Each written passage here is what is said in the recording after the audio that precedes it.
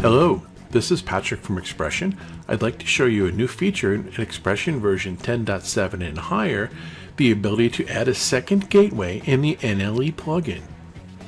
So here I am in Avid Media Composer, and I'm going to go to my effects palette, and I'm going to choose from my filters, I'm going to choose ROS Video, and I have the Expression CG.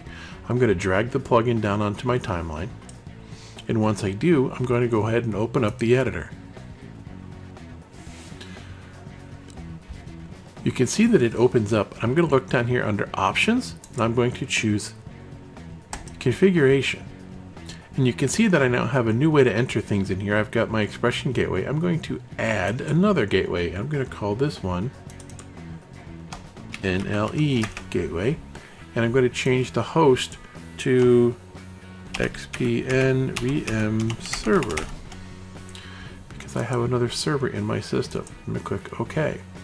So now if I come down to the options, I can choose which gateway I would like to use, whether I want to use the Expression gateway, and I can show this to you. You can see I have in the Expression gateway, I have a whole bunch of styles that I could use for shows and styles and categories.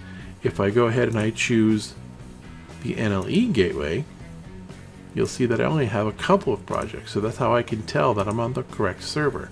So if I want to use a lower third from this server and put this content into my timeline, I can now do that because I can now use two different servers in my Expression NLE plugin, and I can choose the appropriate one for the work that I'm trying to do.